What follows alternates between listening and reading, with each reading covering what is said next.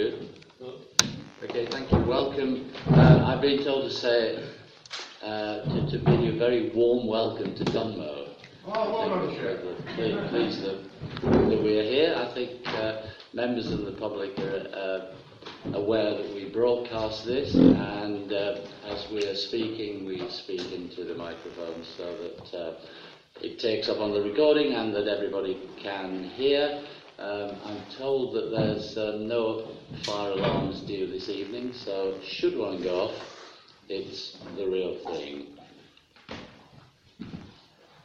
I have here a notification that we have one public speaker before we start. That is Ellie Wilson, but I'm rather thinking that she's not here. So we will skip over that and go straight on to the committee proper. And so apologies for absence. I have apologies from Councillor Eek and Roger Harbour. Thank you. Councillor Armstrong is still in America. Councillor Armstrong is away, yes. So yeah, we should record that. And declarations of interest.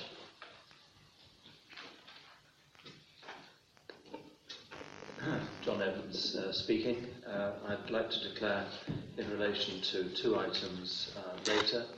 One in relation to Felsted Neighbourhood Plan, that I have no pecuniary nor any prejudicial interest, although I am the member for Felsted and also chair the Stebbing Neighbourhood Plan Steering Group.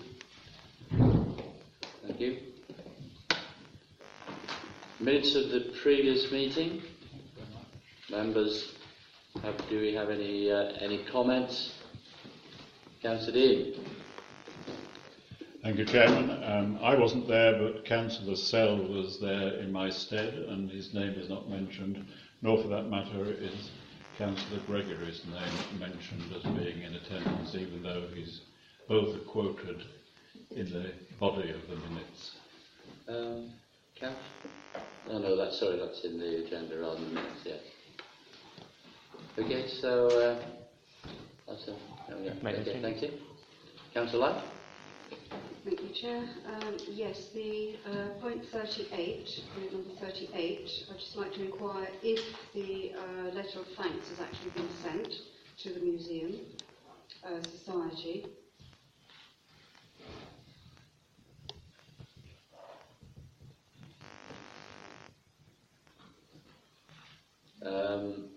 Interesting point. Were you not the responsible member at that stage? I requested the cabinet to send it. I'm not aware that it has been sent. No. So could I ask you please to rectify that on behalf? Perhaps we could make a note then for the cabinet portfolio to do that on his return. Thank you. And I have a couple of other points. Whether to take them now?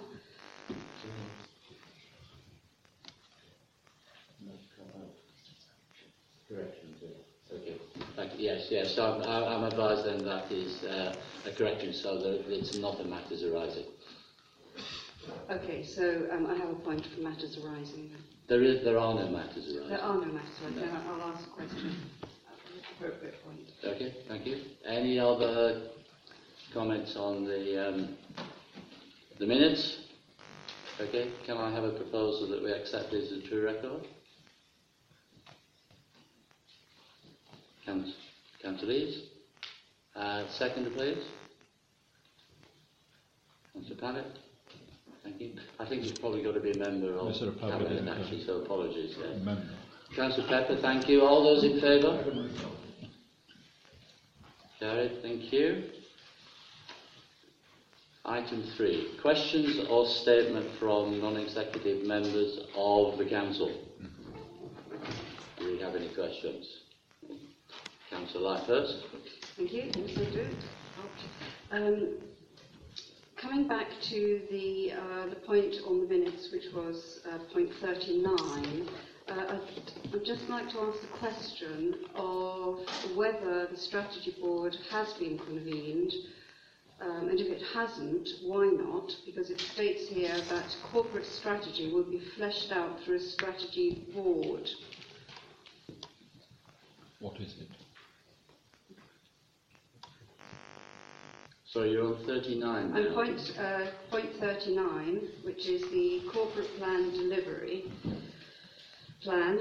And my question is, if the strategy board has not been convened, why has that not happened? I'll come back to you on that. Councillor Kane. Sorry, at what point? Shall we say within 2 weeks? Thank you. Councillor Kane? Yeah, thank you.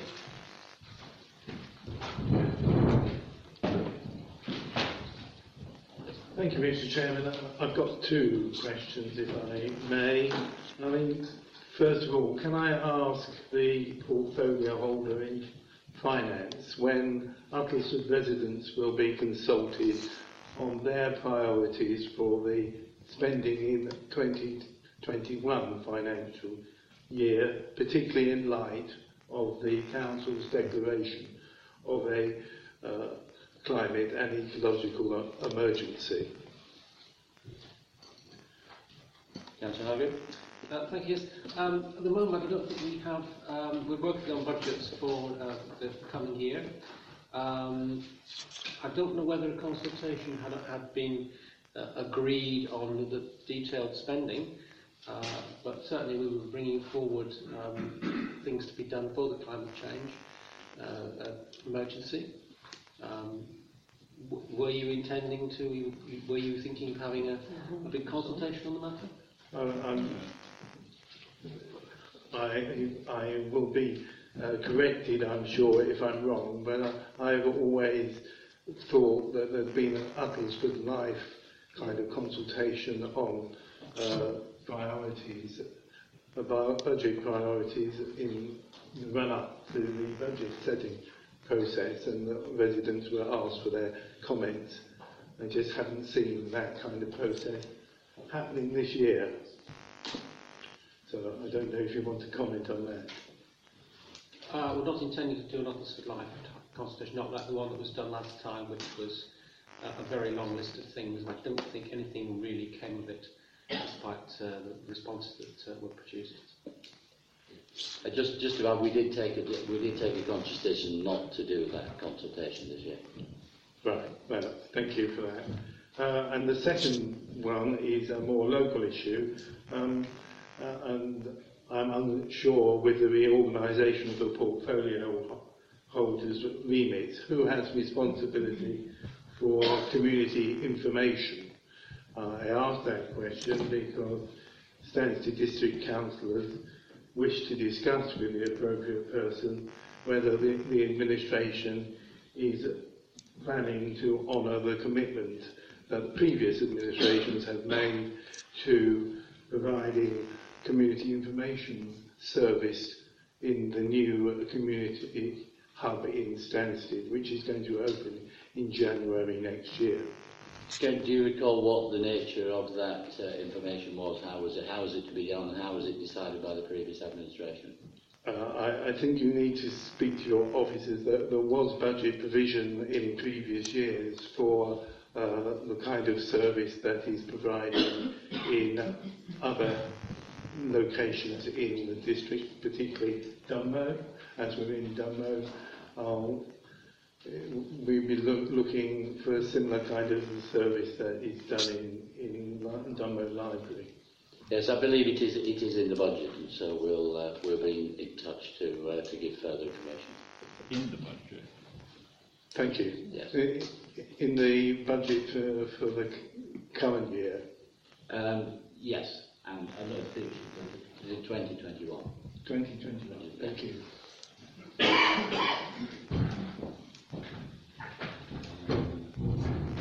Councillor Barker. Thank you, Chairman. Mine's a bit of housekeeping. I don't happen to have an Uttlesford laptop, and I'm finding increasingly that I'm being sent links to documents that I'm unable to open. The cabinet document tonight, I had to ask for the thing to be sent as a PDF. I tried to follow the link and open it, it doesn't operate. Similarly, when I have Part 2 items, I've asked them to be sent separately. It's to a gov.uk address, because I can't access it because I don't have enough website, enough machine. So, I think Councillor Light's here tonight with papers. because she hadn't downloaded this the desktop because she's not sure she'd have Wi-Fi here. And we're all in the same problem. She couldn't download it, she couldn't follow the link. And I think it's the link goes dead, it says can't fix this page. And if we could just have a look at it for those of us who are operating slightly differently, that would be great. Good. My sympathies for you, but I'm not quite sure it's a subject for a cabinet meeting, and maybe you could questions talk to the leader. Well, fine. But my answer would be it really needs to be sorted out outside of this meeting with a member of IT, I would suggest. Councillor Cabot. Yes, I've got a comment to make about item 12. Microphone. Comment to make about item 12 on the agenda. Should we do it now or when we come to that? I'm happy for you to make that point when it comes to that item on the agenda. I think that would probably be more appropriate. Councillor Dick. I have noticed, Chairman, on the papers for tonight that there is responses to the consultation on the what's it called, the council tax support scheme, and we'll come to that later. I'm certainly familiar with that consultation going through the scrutiny committee in previous years, and on those occasions I said, oh, here we are again asking the same questions on a rather tedious, become a tedious exercise. Now, I'm not so much stressing that point, but it's always, that consultation has always come at the same time as the consultation on the following year's budget. So I'm astonished to hear the response to Councillor Caton earlier that an administration which has made great play of wanting to listen to the public in terms of what they wanted for new services and, reconsultation on the local plan, etc., that a decision has been made behind closed doors to actually scrap it this year. I'm amazed. And it can't be. I need to go back on the sequence of events. I'm sorry, I'm not prepared. Not that I want to. I'm just not physically prepared to answer that question. I will go back and look at that and come back to you. All right. Thank you. Thank you. Any other points? Thank you. Matters referred to executive by the scrutiny committee, there are none. Item number 5, though, consider reports from the overall scrutiny committee. Councillor Gregory. Thank you, Chair. I shall be as brief as possible. Whilst driving here, I received a phone call from Democratic Services. A decision notice under the general exception rules has been issued, and I'll be discussing that with Mr. Webb, and I would imagine yourself in relation to proposed investment as to whether that will require call-in or not. I noted from my phone when I arrived, and I had a quite lengthy email from Councillor Fairhurst on investment matters. My apologies, I haven't had a chance to read it, but I will read it and respond as soon as I am able. The most recent meeting of scrutiny was, I thought, a very fruitful meeting. We continue to make significant progress with the Section 106 Task and Finish Group, and my continued thanks to Councillor Evans for all his work to date on that matter, and to Councillor Criscione for taking over chairmanship of that particular working group, or Task and Finish Group, for the future. The major planning applications work is still subject to resolution of the Stansted matter and advice from the Planning Advisory Service. Notwithstanding that, it's ready to go as soon as it is procedurally appropriate. A task and finish group for fly parking has been established, and that will be starting work as soon as possible. There is, of course, an issue with the Birdman officer's time from the general election, which is causing some delay to activities. Regrettable, but entirely understandable. The major item considered at the most recent scrutiny was the draft corporate plan.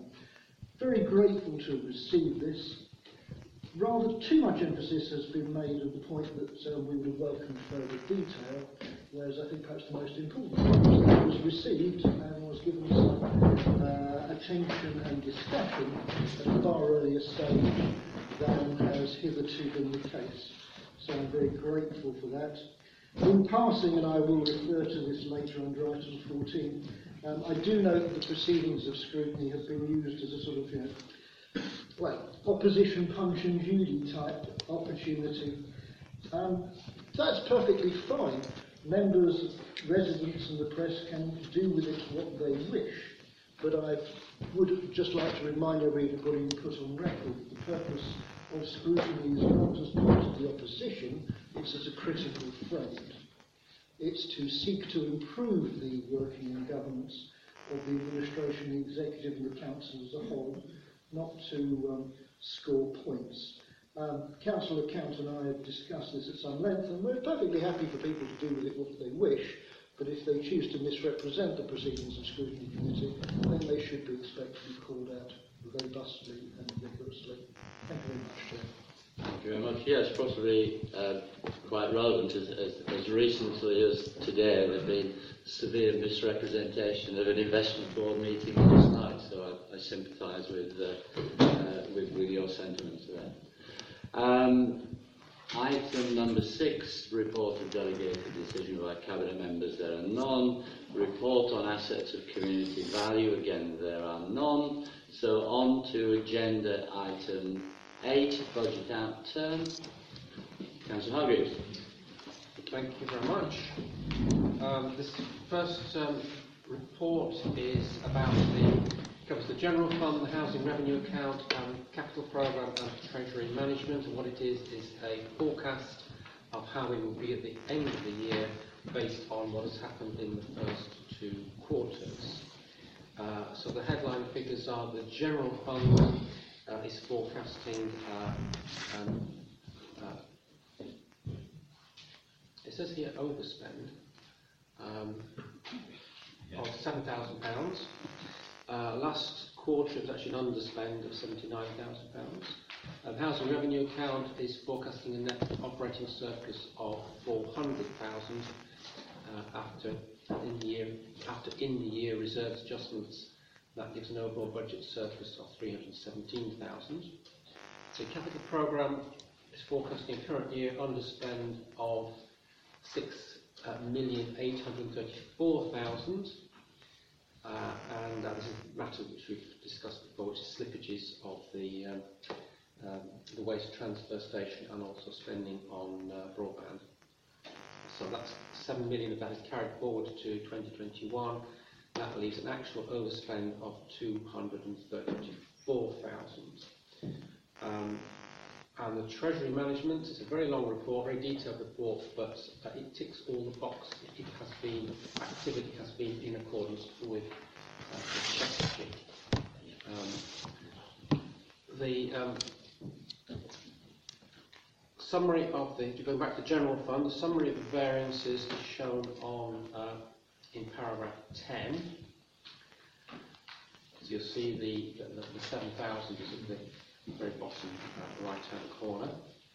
And the full breakdown of that is in Appendix A, which is several pages further down. Services, that's all those 4 sections at the top. Forecasting to underspend by a net 141,000. And details of the variances and associated movements in reserves are in paragraph 14. The explanations and variances over 30,000 are in paragraph 12 to 15. Corporate cost forecast underspend of 3.091 million. That's explained in paragraph 16. As I said, that's the new depot site and plus broadband. The overall outturn position is not affected by this underspend. These are capital items, they're funded from reserves. So what you're looking at here is contra entries. The key risks, all of this are dealt with in paragraph 18. Planning appeals being one of those. And a summary of the reserve movements are detailed in paragraphs 19 to 21, showing a net reduction of 3.293 million in the use of reserves compared to the budget. Again, that's the capital programme stuff, the depot site and superfast broadband. So full details of that are in Appendix B, that's on page 24 if you want to look at that. So I'm not inviting you to go look at it, it's not detailed. Moving on to the housing revenue account, that's reporting a forecasted surplus of 317,000, and that's mainly due to increased rental income and also compensation received from Stansted Airport for the financial impact of some of their infrastructure works on our housing stock.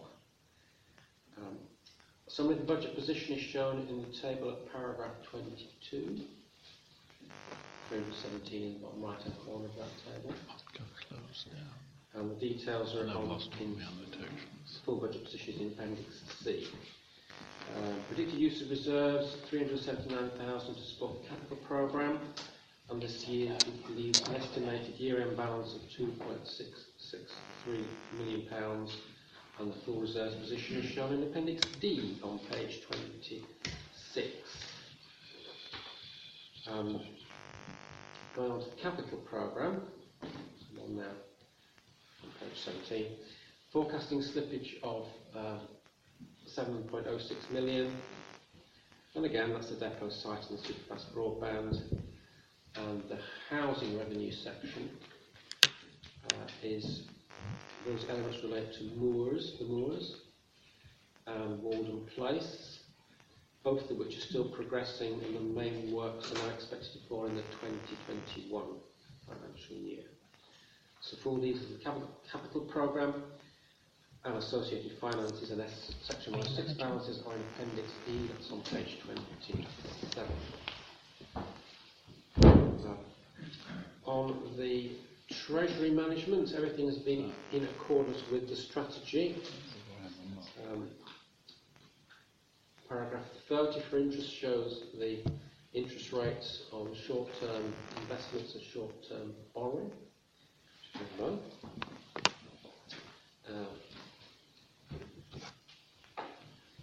Full details of all transactions are on Appendix F.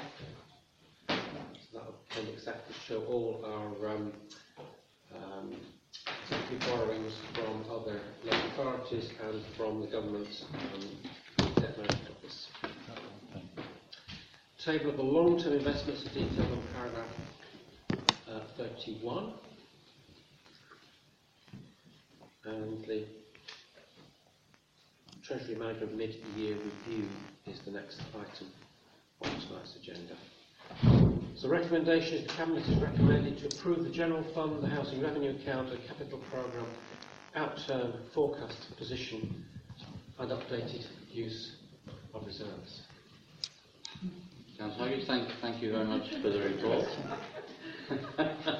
And of course to Adrian Nicholl and the team for their production. Members, comments, questions? Councillor Bartlett. Thank you. Could I draw your attention to paragraph 18 where you highlight the risks as you see them to the budget and the current outturn? You will be aware that the current overspend in development control equates to a 6.22% increase in council tax in effect. It is that much of the budget the overspend. So my question really is, if it continues to escalate as is intimated in the narrative, where will you find the money to fund it? You're already projecting an overspend. Where, if any of these issues come into play, you've already got, as I say, the planning appeals, the status of situation has ended up with 6.22% net budget being overspent from where we started the year. How are you going to deal with any further overspend? On the planning appeals, my feeling is that with the local plan coming closer, we are now winning some of the planning appeals. That doesn't, of course, stop the costs, but that does dissuade developers from trying it on. so the rush of planning appeals will not go on forever.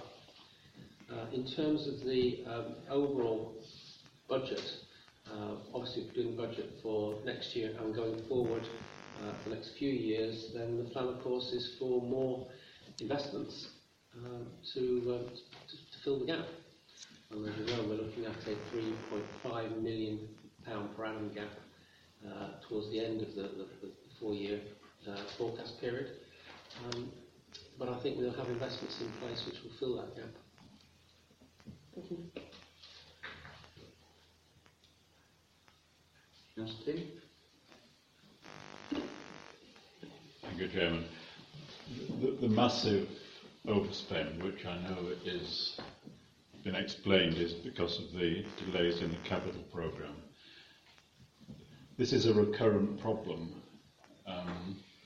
So, in other words, it happened before May 2019, and you know it's still happening. I just really raised the question. I've done it before in previous years about whether there is some better controls we can put in place to deliver capital programmes on time as projected, rather than significantly late. And I don't want to go into the details of the particular It's a very good point made, yes. And just speaking generally, I think look at. I recall at Essex there was a significant underspend there, running on for the years while I was there. You see it in a lot of other governmental and commercial organisations. It seems to be something of a natural phenomenon, but I will ask Mr. Webb maybe to comment also on that. Thank you, Chair. I think members need to realise that the main and probably just about the only item that's causing that is the new depot at Great Dunmow, which is at the moment and has been for a couple of years caught up in the planning process. So we are hopeful that it's a planning committee in December that will get some movement on it. So that's the really only project. There's been on superfast broadband as well, where there's some delays that have caused a delay in us putting our contribution through. Yes, so it's a question that is left for me then, is that do we feel, do officers or members feel that there is a deficiency in that process of managing capital programmes, which is, I think, the point that Councillor Dean was making. I mean, what I'd like to add to that, is that can we juggle things a bit more? So if it becomes obvious that something is going to be delayed, then bring something else forward and shuffle things around. Well, I also doubt the philosophy of that. It's more the other way around. It's projects that are needed to be done rather than money needing to be spent. I don't mean spend it because we've got it. No, I mean something that was 2 years hence, bring that forward to this year. But it's a matter of them being shovel-ready, I think, is the phrase. I think that if we have the money in the budget and they're shovel-ready, we'll do them. So it's not that. And I think, as Mr. Webber said, it is one major project that's really doing it at the moment. Thank you. Other comments? I think Councillor Hargreaves has proposed the acceptance of the budget outturn according to the forecast. Can I have a seconder for that, please? Councillor Ascott, seconded. All those in favour? Carried. Thank you very much. On then to your second epistle, Treasury Manager.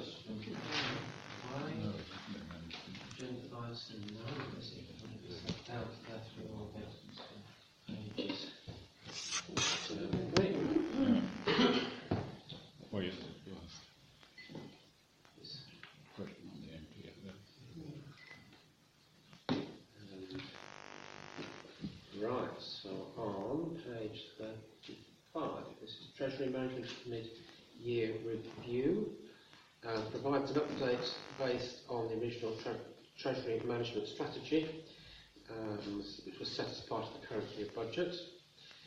The mid-year review provides a technical update on our Treasury Management performance, related to the management of the council's investments, borrowing and cash flows, its banking, money market and capital market transactions, the effective control of risks associated with those activities, and the pursuit of optimal performance consistent with those risks. The covering report provides an overview of the main report, which has been prepared with the support of our independent financial advisors, Arling Close, and that is attached in Appendix A. A summary of the functions and risks of Treasury management are included in paragraphs 10 and 11. And Appendix B provides an update on the prudential indicators, that's prudential with a small p, set in the capital strategy as part of the 2019-20 budget for the capital spending and the financing of assets. So the Cabinet is recommended to note the Treasury Management Mid-Year Review Report and updated prudential indicators. Thank you, Councillor Hargreaves. Comments, questions, members? This is not generally accepted as being one of the most exciting items you will see on the Cabinet agenda. Undoubtedly important, and I think that as we discussed at the Investment Board, we have a very interesting Treasury management situation where we'll be looking to maybe make better use of reserves and borrowing capabilities to enhance our income in the coming year and make up for that shortfall in the budget and the shortfall from central government funding. So it may not be exciting, but it is very important, and I'm impressed with the management that I see from the team here. So could I have a seconder for that, please? Fantastic. Again, thank you very much. All those in favour? Approved. Thank you very much. And Councillor Hargreaves, your third and final. Right, this one is the Local Council Tax Support Scheme, proposals and consultation responses, when I end up on page 52.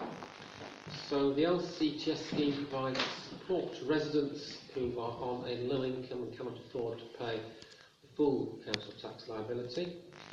So more detailed explanation of the scheme is on paragraphs 8 to 12. The Council is required to review the scheme annually and consult with residents and preceptors, even if there are no proposed changes. Just a word on preceptors. Although Uttlesford are the people making the decision on this, of course, it affects Essex and everyone else who are collecting council tax, and also parish councils. Pensioners on low income are protected automatically, so that's not included in the consultation. The LCTS scheme requires all working age claimants to make a contribution towards their council tax of 12.5%, and Uttlesford has got the most generous scheme in Essex. If you look on paragraph 13. So we give the best deal. Details of the impact of altering it by, say, 2.5% are shown in paragraphs 15 to 18. So if, say, the contribution was increased by 2.5%, extra council tax income would be £32,261, of which this council's share would be £4,517. It also shows you on that table what the impact would be for council taxpayers. So the full cost of the LCTS scheme for Uttlesford is £380,000. That's set out in paragraph 29. So the proposal for 2021 is to maintain the scheme on the same basis as last year. And the consultation questions were, should we keep the contribution rate at 12.5%? Should we continue to protect vulnerable and disabled residents and their carers on low incomes? And then on the contribution rate question, if you answered no, you didn't like that, it then said would you want a higher contribution rate or a lower contribution rate? Summary of the responses is set out on paragraph 34. Full consultation report is in Appendix A. Overall, 94% supported the continuation of the Council's discretionary support to vulnerable and disabled residents and their carers on a low income, and 67% said the contribution rate should be kept at 12.5%. And of those who disagreed with that, it was a fairly even split, 55-45, between those who said they wanted it higher and those who said they wanted it lower. So there we are. The recommendation is the Cabinet is recommended to approve the following draft proposals to inform the local council tax scheme consultation for 2021. The 2021 LCTS scheme is set on the same basis as the 2019-20 scheme, and therefore the contribution rate is frozen for the 5th consecutive year. Part 2 of that, the Council continues to protect vulnerable and disabled residents and carers on a low income.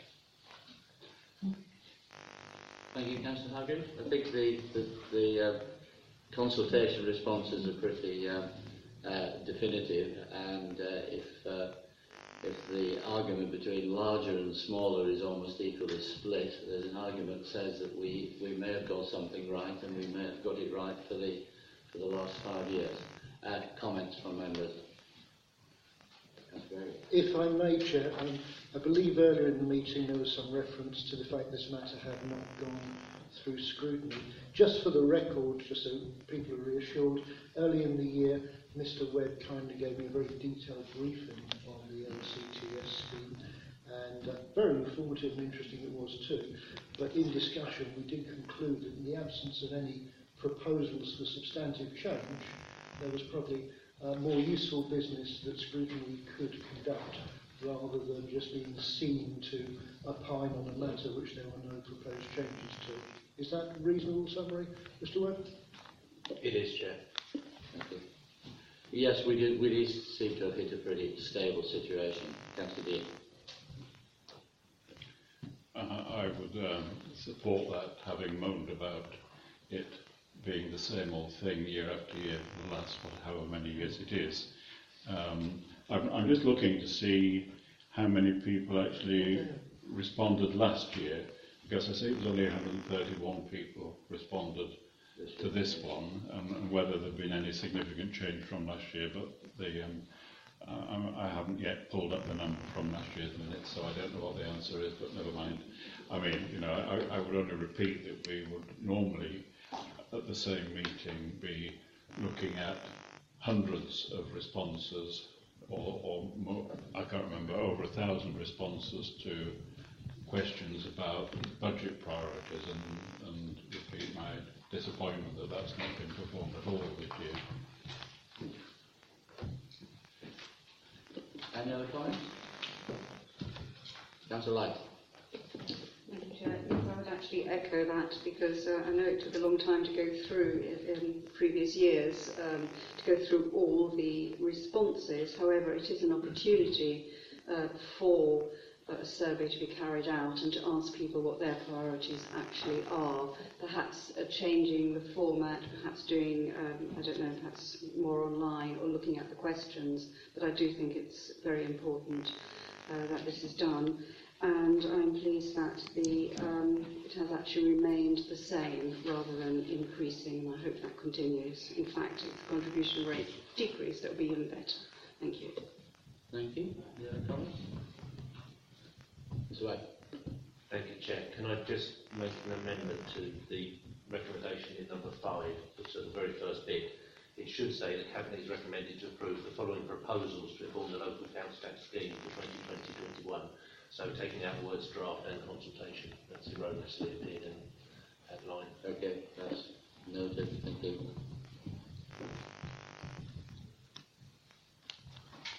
Chair, can I just comment on a few of those points? In terms of the response rate, last time the council paid consultants quite a substantial sum to phone round to get more responses. You still end up with a very, very low percentage of the total population. And then I think the same consultants were paid a great deal of money to also then analyse the results in quite excruciating detail. But one of the questions that were asked, which had nothing to do with LCTS, were things like, do you want low council tax and good services? So they were phrased in a way that you could not possibly answer no to them. And yeah, I want a lot more. And also, a lot of the questions were about statutory things that we have to provide anyway. How important do you think council houses are? How important do you think bin collections are? So a lot of questions you think, well, what we're going to do with the answer from that is a service we provide anyway. It's quite difficult. I was 10 years director of a market research company. It's quite difficult to work out asking questions that will get you an answer where you can actually do something with it. If you said to people, well, if we reduce the bin collections to once a month, but you've got something else in place of it from the money that was saved, how would you like that? You can do that sort of question. But the sort of things that were being asked, I just felt were just absolutely, there was no point in asking the question. Because firstly, you could predict the answer, and secondly, most of the things you couldn't do anything about anyway. And a great deal of resource went into that, and then a great deal of time spent looking at it. Second thing is just on the response rate, we got the stats for the publicity for this, for the social media, and I haven't actually written the detail down, but something like about 7,000 people actually saw this, clicked on this on social media. We know that 2,500 people received the email on the council's, what's it called, council email information thing, and also got it advertised in all the local papers. So a lot of people seen this survey, but presumably maybe looked at it and thought, well, it looks all right, there's no point in me responding to it. Now you can phone up and make people respond. That again is a biased sample because it's only those people who answer their landline, and who does that these days. So it's quite difficult getting information. And we do end up, I agree, with a very low sample size, which is self-selected from those who wish to respond. And I can't really see a way around that. But at least the results that came out did actually justify, I think, what we ended up with in keeping it as a very generous scheme. Thank you. Any other comments? Okay, and just for final clarification, following the spot by Mr. Webb, the actual recommendation is that the Cabinet is recommended to approve the following proposals to inform the local council tax scheme for 2021, and then the Roman italics 1 and 2 as they are printed. So Chairman, that should be the local council tax support scheme. Local I missed council out. tax is No, an issue. I missed out the scheme.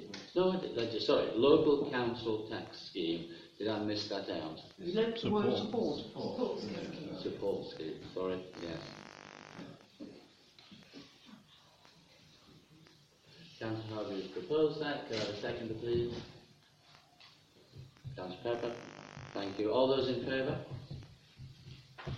Carried. Thank you very much. On then to item 11, the Felsted Neighbourhood Plan. Councillor Evans. Thank you, Chairman.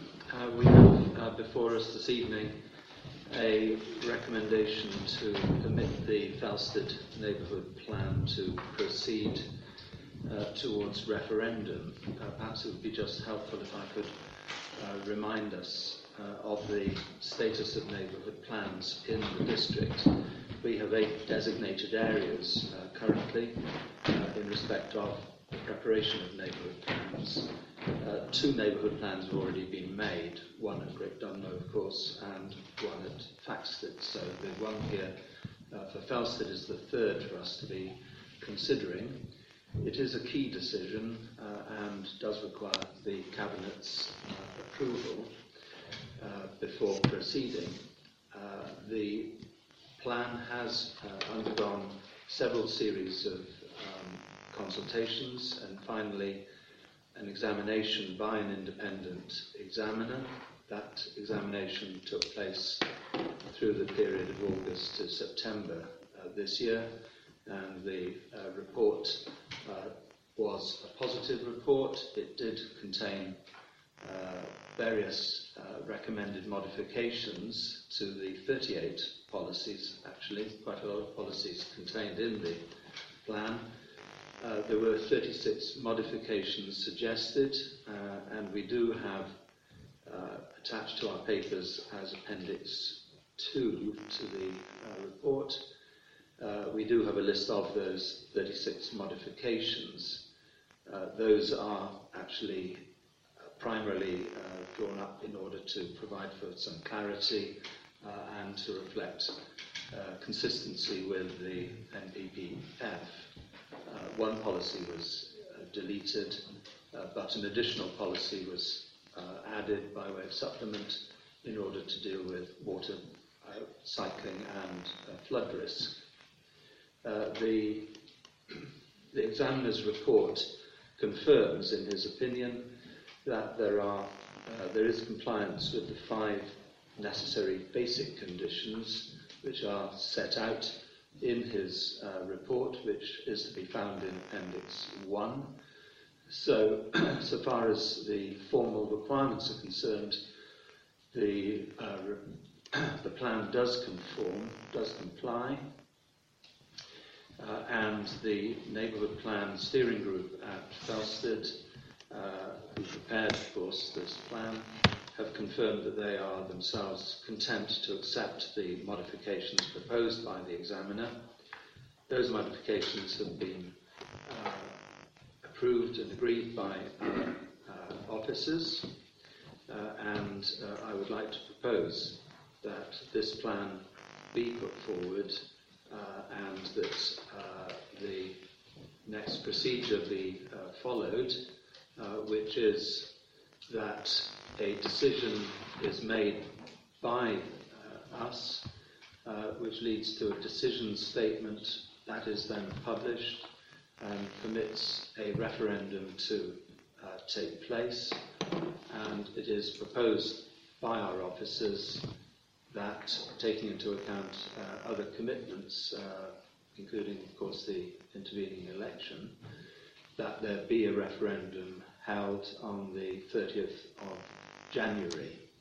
Perhaps before I conclude, I might just say that the steering group at Felsted had not been entirely happy with the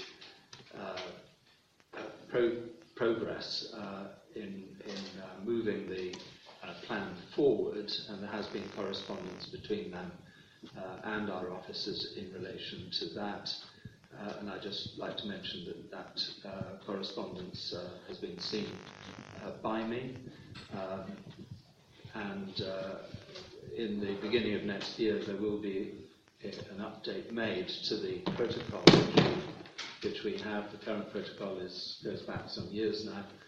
That protocol, which will give further guidance to neighbourhood plan groups, will be updated and improved, and I think will assist further steering groups in the smooth preparation and submission of their plans in future in cooperation with our officers.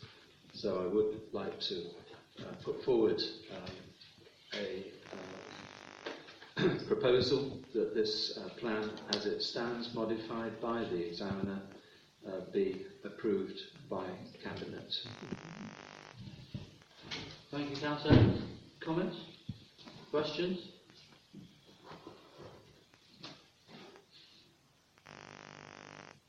It would appear that people are content. Councillor Dean, question? I'm delighted that the progress that's been made there. I wish more progress had been made in Stansted in my own ward, which is dragging its feet a bit. In terms of public responses, just a bit of information. For last year's consultation on the budget, there were 2,417 or thereabouts responses, which was a much higher number than the 131 for the LCTS one that we were just discussing. I know I'm going off subject, but I see that people are more interested in their own money and how it's spent. Thank you. Any other comment?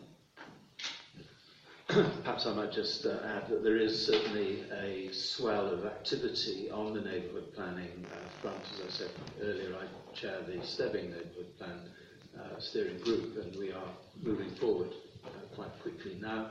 I know Saffron Walden is as well, Newport, Quendon and Rickling also. So I think next calendar year will bring a flush of neighbourhood plans forward, if I can describe the collective noun in that way. So I think I will be bringing forward more of these examples for consideration by Cabinet in the next calendar year. Yeah. Could I just commend the Falstead Neighbourhood Plan Steering Group on getting the plan to this stage. Newport Quendon Rickling is at examination at the moment, and reading the examiner's report, I was terrified as to what he's going to say about L1. It is an absolute truckload of work, but at the end of it, you do end up with a hugely better understanding of the planning system, planning policies, how it all works. And it means that, for example, when you are up against the lawyers at an appeal, all of a sudden you actually are something of an expert on the matter, and you can poke things left, right and centre. And it's hugely beneficial for this hard work, and they've done a cracking job to get to this stage. I'd certainly like to endorse that, and I've enjoyed speaking to the members of the Falstead Steering Group in relation to that work, and I certainly would join in your observation and commend them for what they've done.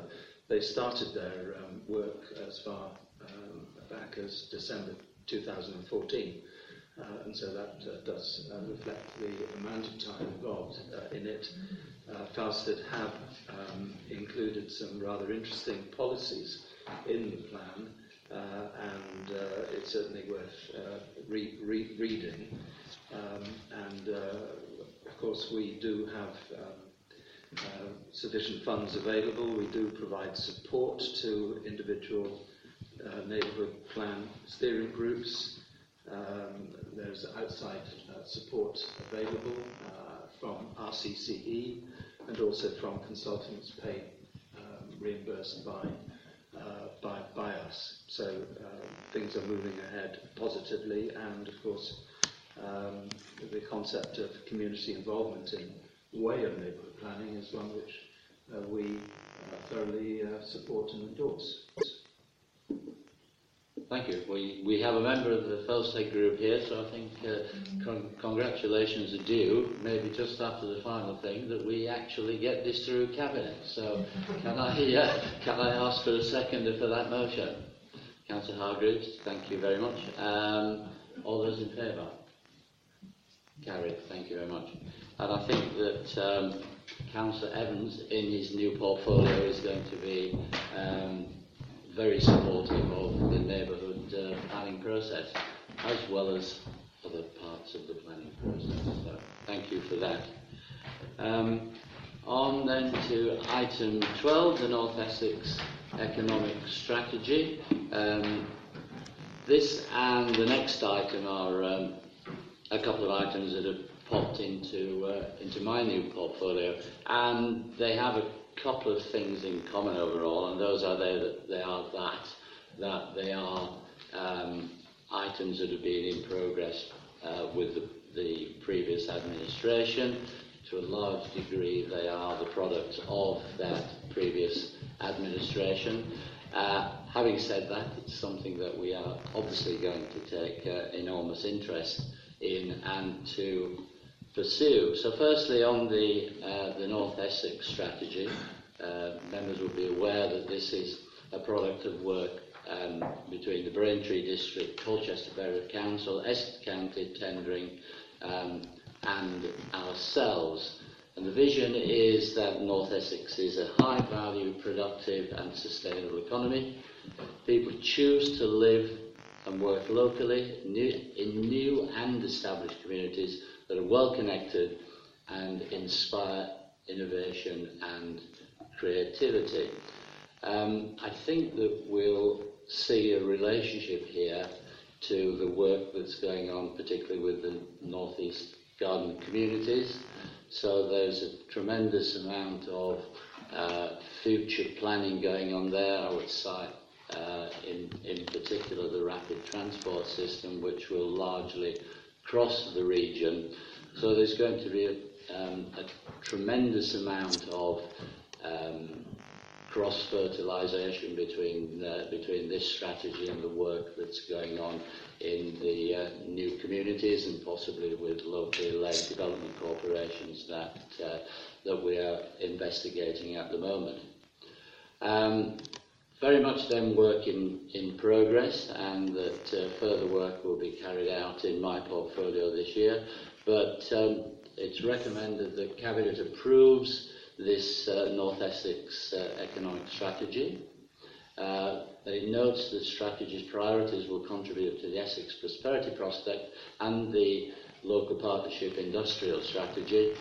It notes that the partnership structures which are in place to facilitate the strategy, notes that an action plan will be developed to guide delivery of key actions, and notes that a process for reporting progress will be established by the partners. Those are the recommendations that are being put to Cabinet. Could I have comments, questions? I think Councillor Pavitt has been brewing one for some time. Thank you, Chair. I need to read this again, perhaps with a calmer sense when I do, because I found it rather pointless in terms of Battlesford. It's extremely Colchester-centric. I mean, it talks about an economic area, but we are basically two corridors, A12 and M11. And the consideration here ceases at standstill. And what it does, in fact, it almost entirely ignores the fact that in the north of Battlesford we're in an entirely separate economic environment. Our future is key to Cambridgeshire, not to Colchester and that area of Essex. And to some extent, it reflects the disjoint in the local plan as well, because we have a third of our housing, projected housing, up here in the north. And yet we are tying ourselves to an economic strategy that's talks about the University of Essex, makes absolutely no mention of the University of Cambridge. It's bizarre. So I hope that if you're sitting on this panel, this board, you might either suggest that we detach ourselves from it and develop our own economic strategy, or that we have a subset in here that seriously addresses the contradiction, in a sense, in Uttlesford between what happens in the south of Uttlesford around Stansted Airport and the A120 corridor that may have some bearing, certainly doesn't when it gets to Braintree, Uttlesford, and what happens up in the north, which is very, very economic area. A point extremely well made, and it refers effectively to other dichotomies that we have in the district, in that the strategic housing area that we have chosen is absolutely not representative of the whole district. In addition, we're looking here at an east-west coalition, if you like, and partnership. Also, I sit on the London and Stansted Corridor Committee, which looks at the problem from a 90-degree different perspective.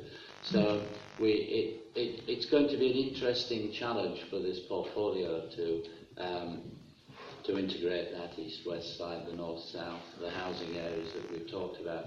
So, we haven't started on this. I may just ask one question. I know obviously this is work which is largely being done by the previous administration, but just to ask Councillor Fairhurst from the back in his portfolio, did you attend an early meeting on this? Yes.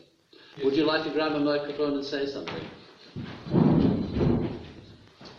Yes, we did. I think I'm afraid I do tend to agree with Councillor Pavitt on this.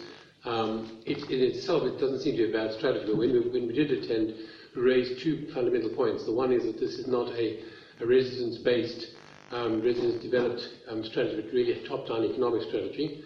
And second, that there's very little integration between ourselves and them. So I think that it makes a lot of sense. I would obviously applaud the idea of working with them towards an overall accommodation. At the moment, it seems very much a CETA based in their area rather than ourselves. Thank you very much. And I think that since the abandonment of proper regional planning, we have this issue. And if we look at the areas where we cooperate, we look south nominally to Harlow and Epping, which in many ways seems to be an unnatural partnership. However, I think that I often feel that the link. I feel that Braintree district is the one that is the most like us, and that working with them has enormous merit. So I think the answer to the very good point made by Councillor Pavitt is that it's really difficult. And I think, personally, I would take the Dr. Kissinger approach and be prepared to talk to everybody and make a critical analysis at the appropriate stage. I think Councillor Grangley had a point there. If I may, Chair, very briefly, just to reiterate and perhaps reinforce what Councillor Pavitt has said. Siegel Quince Wicksteed are a very competent firm with a great deal of expertise in this field, but one does wonder the extent to which they've been told to come up with a report that matches the brief.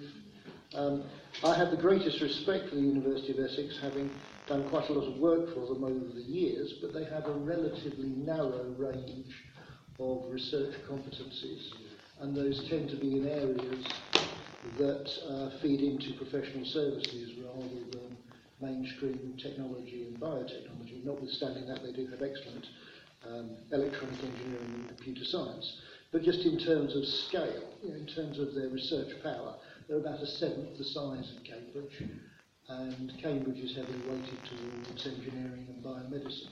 So they are almost an order of magnitude smaller, and bearing in mind the significance of the Cambridge sub-region and the large biotechnology cluster centred on there and stretching down to Stevenage and Harlow, I would reiterate Councillor Pavitt's points that we shouldn't perhaps put too many eggs in this basket. I wonder if you also have similar figures to hand in the comparison maybe with Anglia-Ruskin University, which stretches down, again covering a significant part of this geography. Well, Anglia-Ruskin are an excellent institution, but they're a heavily teaching-led institution, and so they feed very heavily into specific skills areas, particularly in healthcare. What they don't do is generate a great deal of intellectual property, which then results in early-stage businesses which can grow. And so the spin-off economic effect is relatively small. Relatively small, I don't doubt they have some significant areas of expertise, but the sort of the £800 gorilla, for want of a better expression, is Cambridge. Indeed, yes. Yes. Councillor, but just beforehand, the Chief Executive would like to make a point about the LEP structure, which I thought might be useful and informative at this time.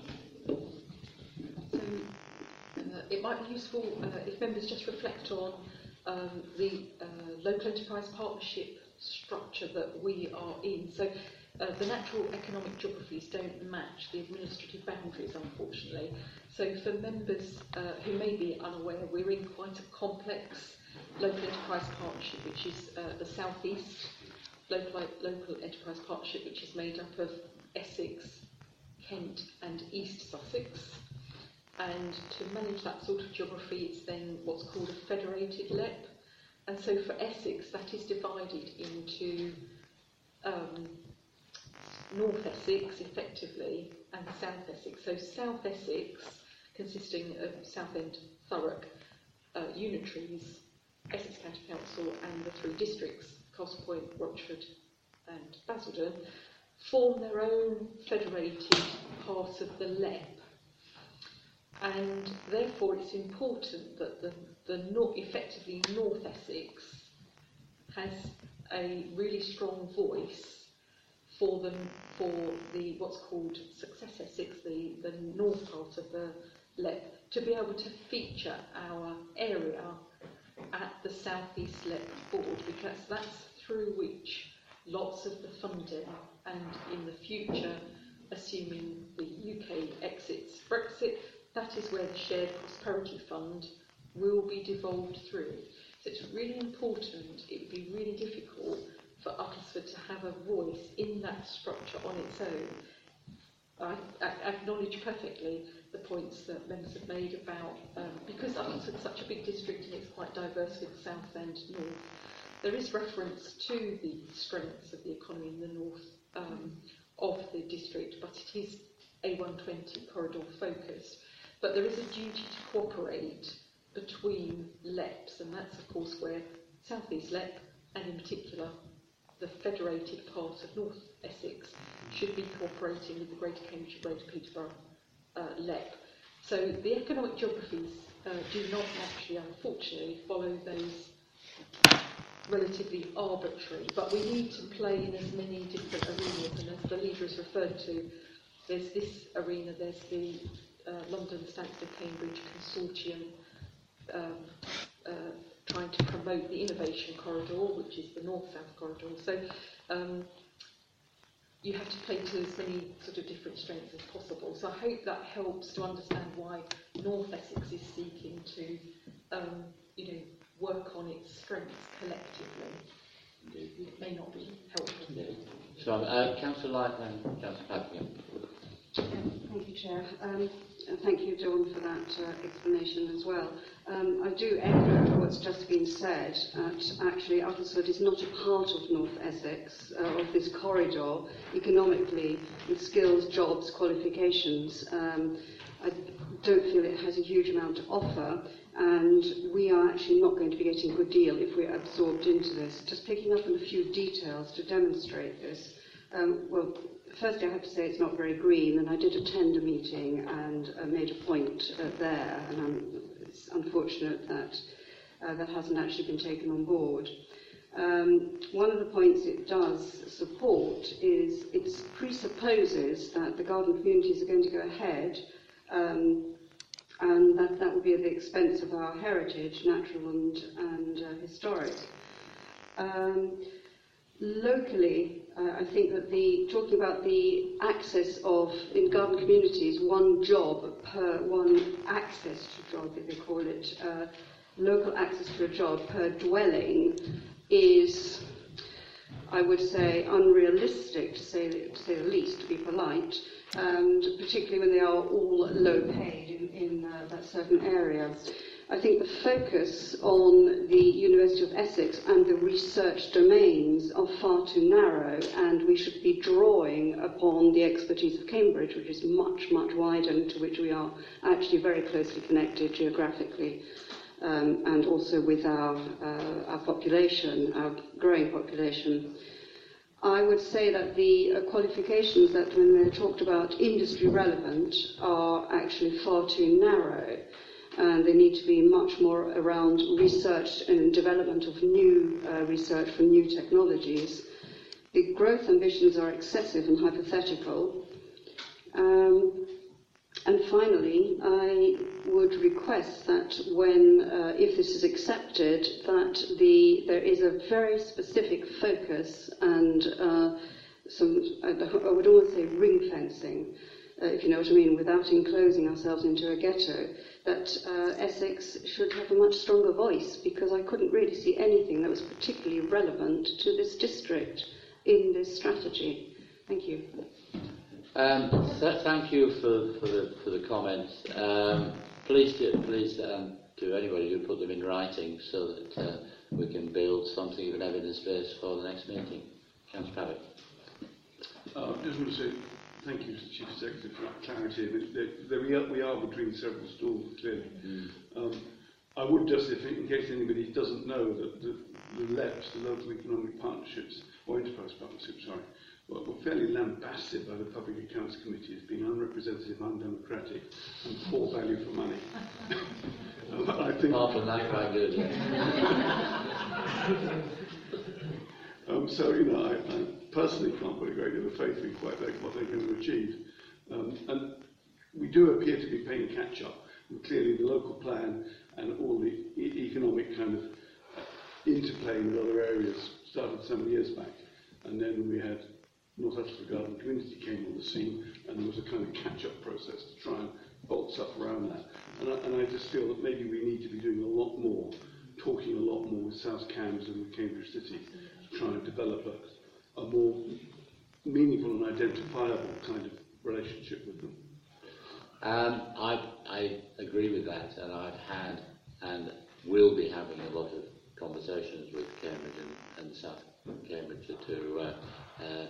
to cement those relationships, because obviously, particularly with the North Oxford Garden Community, if that goes ahead, then there will be significant questions and issues arising from that. And I think we've spoken about some of my concepts for linkage there between North Oxford and the proposed Welcome development as well.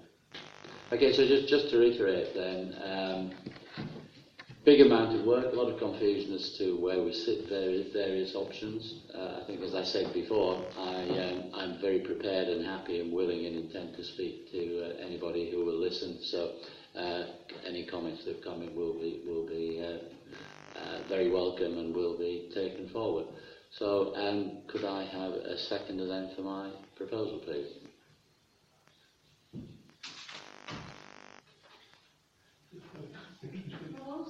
Councillor Leeds, thank you. All those in favour? Carried, thank you. Right, going on then to the corporate plan delivery. As I said, there's certain similarities. Many people, members will be aware that we have the administration has a new plan which is in development. In fact, part of it came to the initial part came to scrutiny, which Councillor Gregory referred to earlier. So the corporate plan will be significantly refreshed in the next few months, and this will be coming to Cabinet and Council in early meetings in the new year. However, we are still working on the existing corporate delivery plan. We have obviously accepted a lot of work that's going on and are progressing a significant number of items. You will have seen the report. So I don't propose to go through it in any detail at all. The action items, you will have read them probably many times previously, and the update. So in fact, we are here simply to note the progress against that corporate delivery plan, which we see at Appendix A, which is my proposal. Is that a comment from Councillor Dean? It is a call to disappoint you, Mr. Chairman, and I have 5 points that I'd like to make. Various points within the report, latest report. The first one refers, it's actually on page 1, it's the very first item, which refers to day centres, and on that point I would declare a personal interest in that my wife is the chair of the management committee in Stansted, the Stansted Day Centre. This makes reference to Stansted Day Centre and talks about new arrangements, but I can report that there's been complete silence from this authority to the management committee in Stansted about what it's got in mind. They just failed to get anybody to engage with them. So if I can raise that one, please, and perhaps that could be taken away. It's really a matter of lack of responsiveness. But Councillor Asker, I don't know whether you want to say anything at this stage, Councillor Asker, or will you come back to Councillor Dean? I would come back to Councillor Dean. Yes, thank you. I mean, really, a question is a new administration committed to the continuation and enhancement of the day centre service? The short answer is yes. Right. It's also quite interesting to note that in my own area in South Walden, the local council is interested in taking on that responsibility. Whether that's appropriate or not, we may explore in the coming weeks, months, and years. Thank you. The next point relates to 265. I think that must be page 265. Mm-hmm. Affordable homes. It's unfortunate that Councillor Barker's gone, because she will remember that at least twice in the old council I criticised the previous administration for not taking advantage of greater flexibility from central government for authorities to borrow in order to invest in social housing. This year's budget, the one that you're still working to, has zero in it for that purpose. So I'm raising it now in that you're preparing, or the new administration is preparing its corporate plan and obviously subsequently its budget, to consider that, and I would hope that there will be some initiative from Councillor Lees, pushed by Councillor Lees, to change things compared with last year. We are ambitious. I will let Councillor Lee speak, or Ros, if she would like to. Would you like to answer? No, I don't really feel I need to answer, because I think I've answered this loads of times, and the fact that I twitch every time we say, are we going to do a bit more affordability, and are we trying to be an image fib, and are we going to look at borrowing money? Not to sound like a television programme, the answer is yes, yes, yes, absolutely. And it is, I am delighted to have inherited a housing team that are proactive and professional and enthusiastic, and it has been bubbling away there all this time, and are embracing those ideas with enthusiasm and gusto, would you say, Miss Militant? Was that not right? Have I made that up? I haven't made that up, have I? You haven't been lying to me every time I've come in. It's all been marvellous. Would you like to say a word, or are you happy? Thank you. So the answer is yes. If I can answer again, we had a meeting recently, and we are discussing. We are looking at the notes have been taken to writing the strategy and the business plan, and we're just formulating that. And as soon as it's together and we're all pleased with it, we'll be bringing it forward with great enthusiasm, and hopefully will be received in such a way. Thank you, Councillor Lee, for confirming that on the record. As you will know, I asked the same question at the Housing Board last week, but we weren't on air. So and the answer was exactly the same then, if I may just say. Right. I wasn't aware of the repetitive nature of this question. That's all right. Well, in a different place, in public. Page 268, which is about street cleaning. Now, I was very pleased that Ben Brown and Councillor Pepper visited Stansted a couple of weeks ago, because I've been moaning for some time about, and I've used this term before, this linear rhubarb patch down Chapel Hill, because leaves collect and never move, but turn into linear compost heaps. One day I will plant rhubarb. According to this, there will be an optimised street cleansing service, and I was told by Mr. Brown that some new scheme is due to be published, what he said, in 2 weeks' time, so that means this week. So I look forward to that, and I would like to make a suggestion again on the record that some form of gadget that is more intricate than wheeled vehicles that one sits on and drives around are used to, in particular at this time of year, collect leaves in places where wheeled vehicles can't get. And I look forward to whatever the new plan is being published soon to see whether it's going to make a difference where I live and other parts of the district, obviously. Can I pick up 269? The latest update on car parks says, and I'm sorry that I'm dealing with Stansted matters, or almost exclusively, but it talks about the fact that there will be new funding for improvements to car parks in Stansted Mount Fitchett will be discussed at a board meeting in December 2020. That seems a far-off projection. I wonder whether either there's a typo or I'd like to understand why they're proposing agendas for meetings a year, 13 months hence. So apologies, members. Yes, that is a typo, and I can actually report to members that the council has been successful in securing some funding in principle from that board, and a detailed business plan will be put forward, I think, for consideration in January by the same board. So there will be good progress. So that's an excellent result. Oh, that's a great relief. Thank you. Good news. And finally, on page 270, MTFS,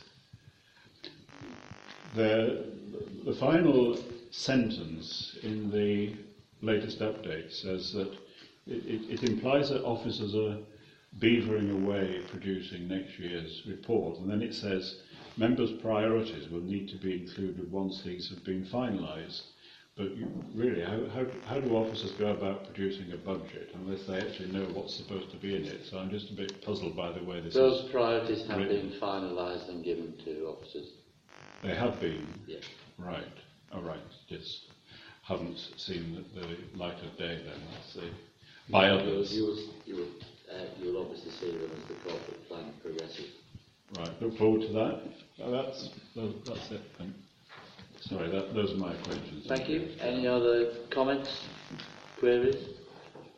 We are asked to note this. I propose that we note them. Can I have a seconder, please? Councillor Ascot. All those in favour? Thank you very much. Agenda item 14, report from Scrutiny Committee regarding the ACOM engagement. Councillor Gregory. Thank you, Chair. I'll try and keep this as brief as possible, but there is some measure of detail which needs to be discussed. And this little saga, and I use the word saga advisedly, has dragged on for a rather long time. And I think it's probably fair to say it's generated slightly more heat than light. But of course it's always the relatively minor things that do. This matter arose because one of our rather more diligent and detail-focused residents wrote to the leader expressing a couple of concerns. One was over the appointment of AECOM to conduct a review of the sustainability appraisal, where that resident was concerned that there seemed to be a disconnect between the procurement process and the time of the work undertaken. And then a more general concern about what was termed truthfulness, the extent to which the truth, the whole truth, and nothing but the truth was disclosed around the conduct of the sustainability appraisal and whether that led on to broader concerns. You have in front of you two documents, one of which is a detailed timeline produced by the Chief Executive. One is a report drafted by me and then aspects of which were discussed and agreed with the Chief Executive.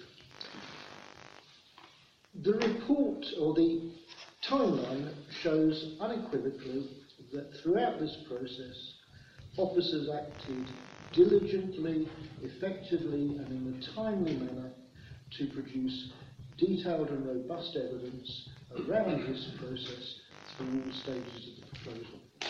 Mr. Harborough has very kindly disclosed to me all the supporting documents, and I've read those and cross-referenced them, and there is, nothing of concern in that whatsoever. However, in the process of following the evidence, which was the sole motivation and approach that was taken to wherever it leads, we did uncover some interesting issues that are of interest, if not necessarily of huge relevance. Firstly, there was a regrettable failure to inform members of the public of the potential challenges to the sustainability of proposal.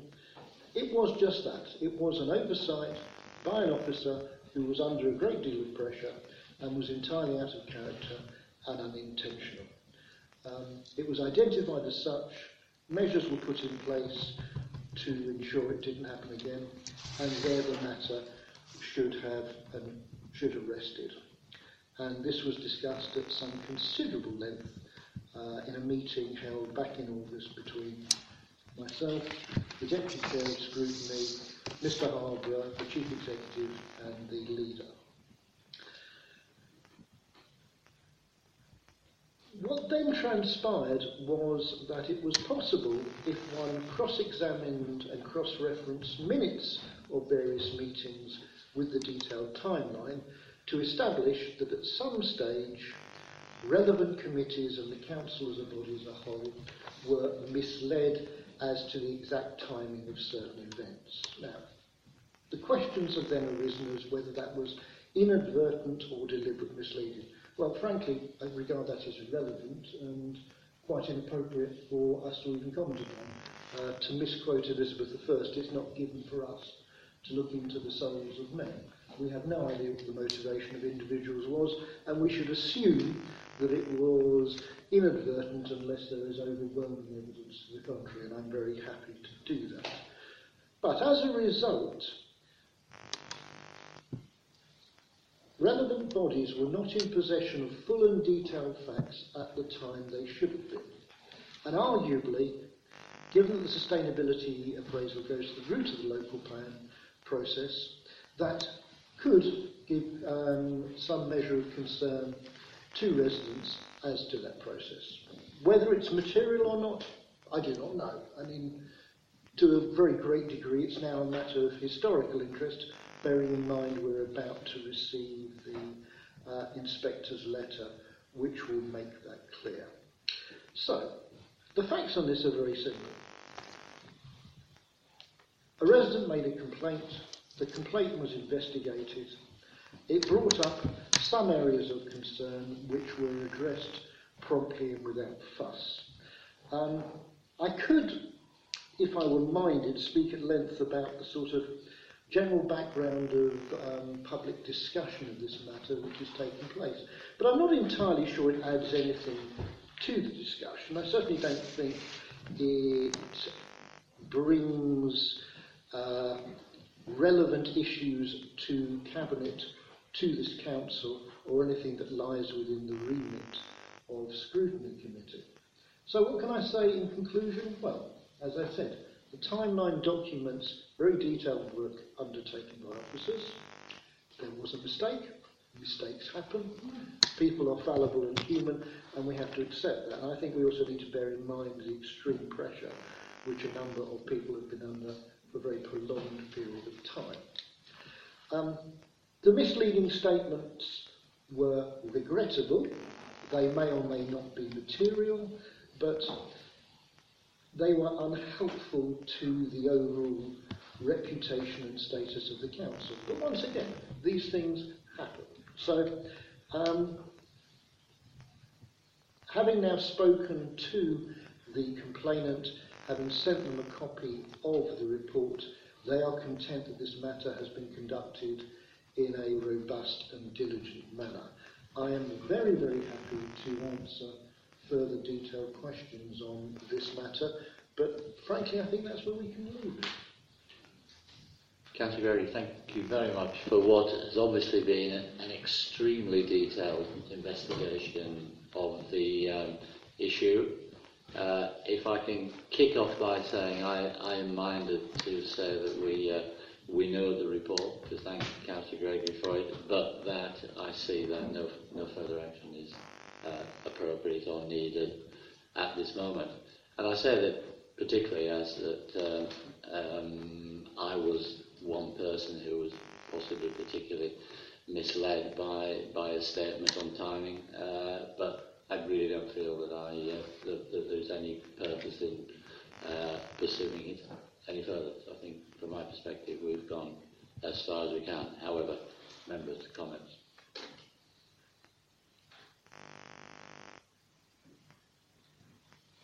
Okay, I think we'll just say thank you. We know that report if everyone is content. Yeah. Thank you very much. In the absence of Councillor Armstrong, item 15, the museum collection of care and access policies, Councillor Evans kindly agreed to speak to that item. Thank you, Chairman. I suddenly lost my internet connection, but I do have some notes, so apologies for that. A very nice friend has come to my rescue. Thank you. That's good. Yes, apologies again from Councillor Armstrong, but I'm delighted to submit this report on his behalf, and I'm also very pleased to see Councillor Light in attendance. This is actually an update on previous consideration given by Cabinet, and it relates to two policies, two potential policies, the collections care and conservation policy, and also an access policy. There's to be a suite of 5 policies in relation to the museum. And this is necessary for the purposes of a review leading hopefully to the accreditation of the museum in the spring of next year. There was a previous policy approved by Cabinet in September which related to the collections development approach to be adopted by the museum. These two policies are further details. One is, as I say, collections care and conservation, which sets out the ethical, legal and professional framework under which the curator and her team operate. It describes the way in which conservation is undertaken and also particularises specific requirements as to specialist aspects of the collections. The other policy is in relation to access to the museum in physical terms, but also leads on to deal with matters of training for staff and also, of course, very importantly, the large band of volunteers who provide their very welcome support to the museum. I was delighted to attend the other evening at the museum at an opening of an exhibition there, and was given a little tour by the curator, as was, I think, another of our group this evening. But I was interested to learn a little bit more about the museum, and I hope that residents here in the south may better be introduced to the museum in future. But I was glad to understand more about how the museum operates. It is a charity. The museum itself is known as the Saffron Walden Museum Society and goes back to the mid-last century. But it operates through a museum management working group with us as Uttlesford, and together these two policies have been drafted by that group and have been approved, and I think as they've been prepared in such a thorough and detailed professional fashion, I would recommend that these two policies be accepted by Cabinet, and I perhaps just conclude by saying that there will be one final policy to complete the suite of policies, which will be coming forward at the next at a Cabinet meeting, I think, in April actually, which will relate to the documentation policy and forward planning for the museum. So I would hope that this recommendation and two policies will be accepted by Cabinet. Thank you, Councillor Evans. Comments? Members? Councillor Dean? I'd like to endorse what Councillor Evans has said. I was the other person who visited the bowels and the rafters of the building a week ago, and what main thing that came over to me was the fact that we actually have members of staff and volunteers working in very cramped conditions. It's a bit like working in a cupboard, a series of cupboards, interlinked cupboards, where there's not much space left because of all the stuff that's stuck in there. So I do hope that this initiative, as well as the reference in here to the extension programme and everything that has to go behind that, does proceed and it is successful, because it really does need to be brought up to date into the last part of the 20th century, never mind the 21st century. And I realise that is a museum. I was about to say, I realise it's a museum, but nevertheless, thank you. I would also like to endorse Councillor Evans, but actually we may be in the last century in working conditions, as you say, in the bowels of the cells, but we're also in the 21st century when their staff are dementia trained, and with learning and outreach officers advising staff for autistic children and children with additional needs. So in one area it might be a bit low, but we are definitely forward thinking in public relations, which I think is to be applauded. Well, I would certainly endorse that, and I would commend the curator and her very assiduous team. They're very, very keen. They're great educationalists, and I think we're very lucky to have such a facility within the district and to enjoy, as the council, a very positive and fruitful working relationship with our team there.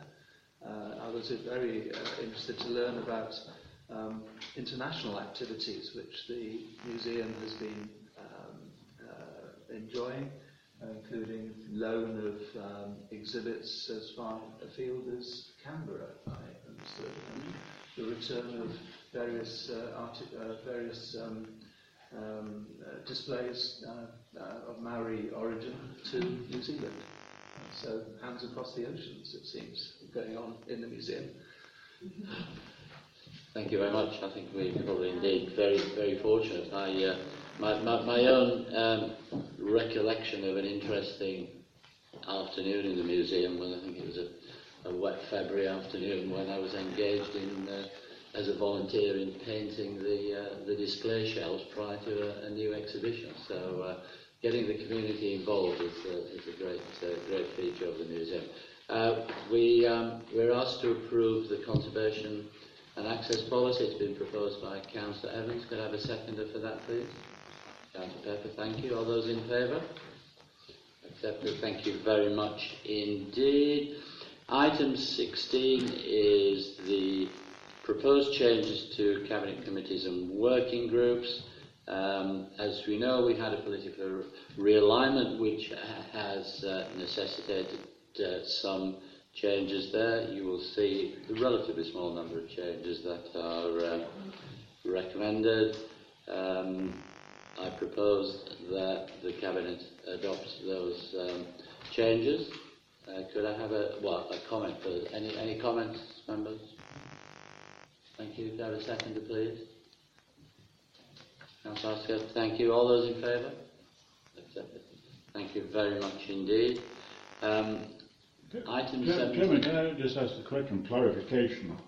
The working group investment board, is the membership correct? As of yesterday evening, I thought they now had a vacancy. Or have I got that wrong totally? There is a vacancy, yes. Yes. As of last night, yes. So that needs to be corrected.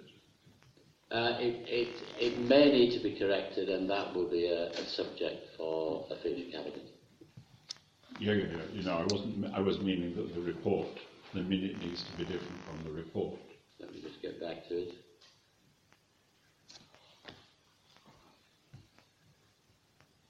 Sorry, it'll take me just a moment to find that on my system.